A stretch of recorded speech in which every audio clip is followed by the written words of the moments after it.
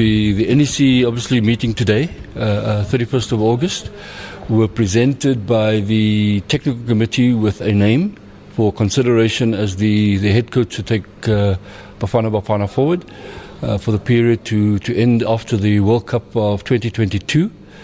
The NEC unanimously endorsed the name, and the name that we can give you today is Mr. Molefi Ntseki, who will take the team forward from here onwards with immediate effect.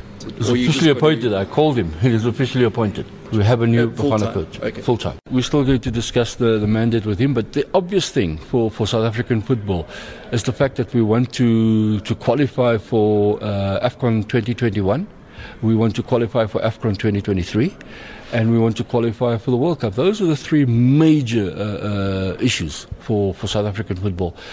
Coupled with that is that we need to have greater success in COSAFA from that perspective, and those are the things that are being factored into a discussion with him around how we will reach a final agreement on the targets for him. What's swayed in his favor, according to the Technical Committee? The Technical Committee looked at various criteria when they were considering coaches from all over.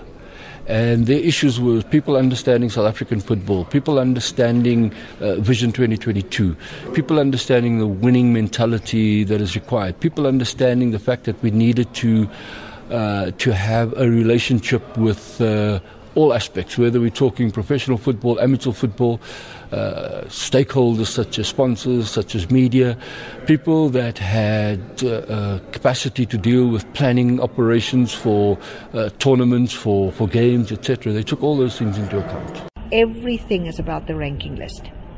You need to see how far or how high you can get yourself as an individual athlete on the ranking list, because that is what counts, and that is how SASCOC will determine at the end. Remember, the World Games is a SASCOC, it's a South African team that's going.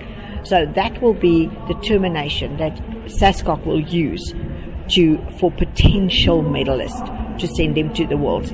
Like I explained to you, the Worlds is vital, because the Worlds is going to determine how many slots South Africa is going to get for a team to go to the Paralympics next year. I mean, he's the person who's got to deal with these strengths, but I think that we've said that part of the criteria was to try and look at somebody who understands South African football, who understands the path that we want to go on to. We have had major success in qualifications for under 17 for youth in this country, both at under 17, under 20 and under 23 level.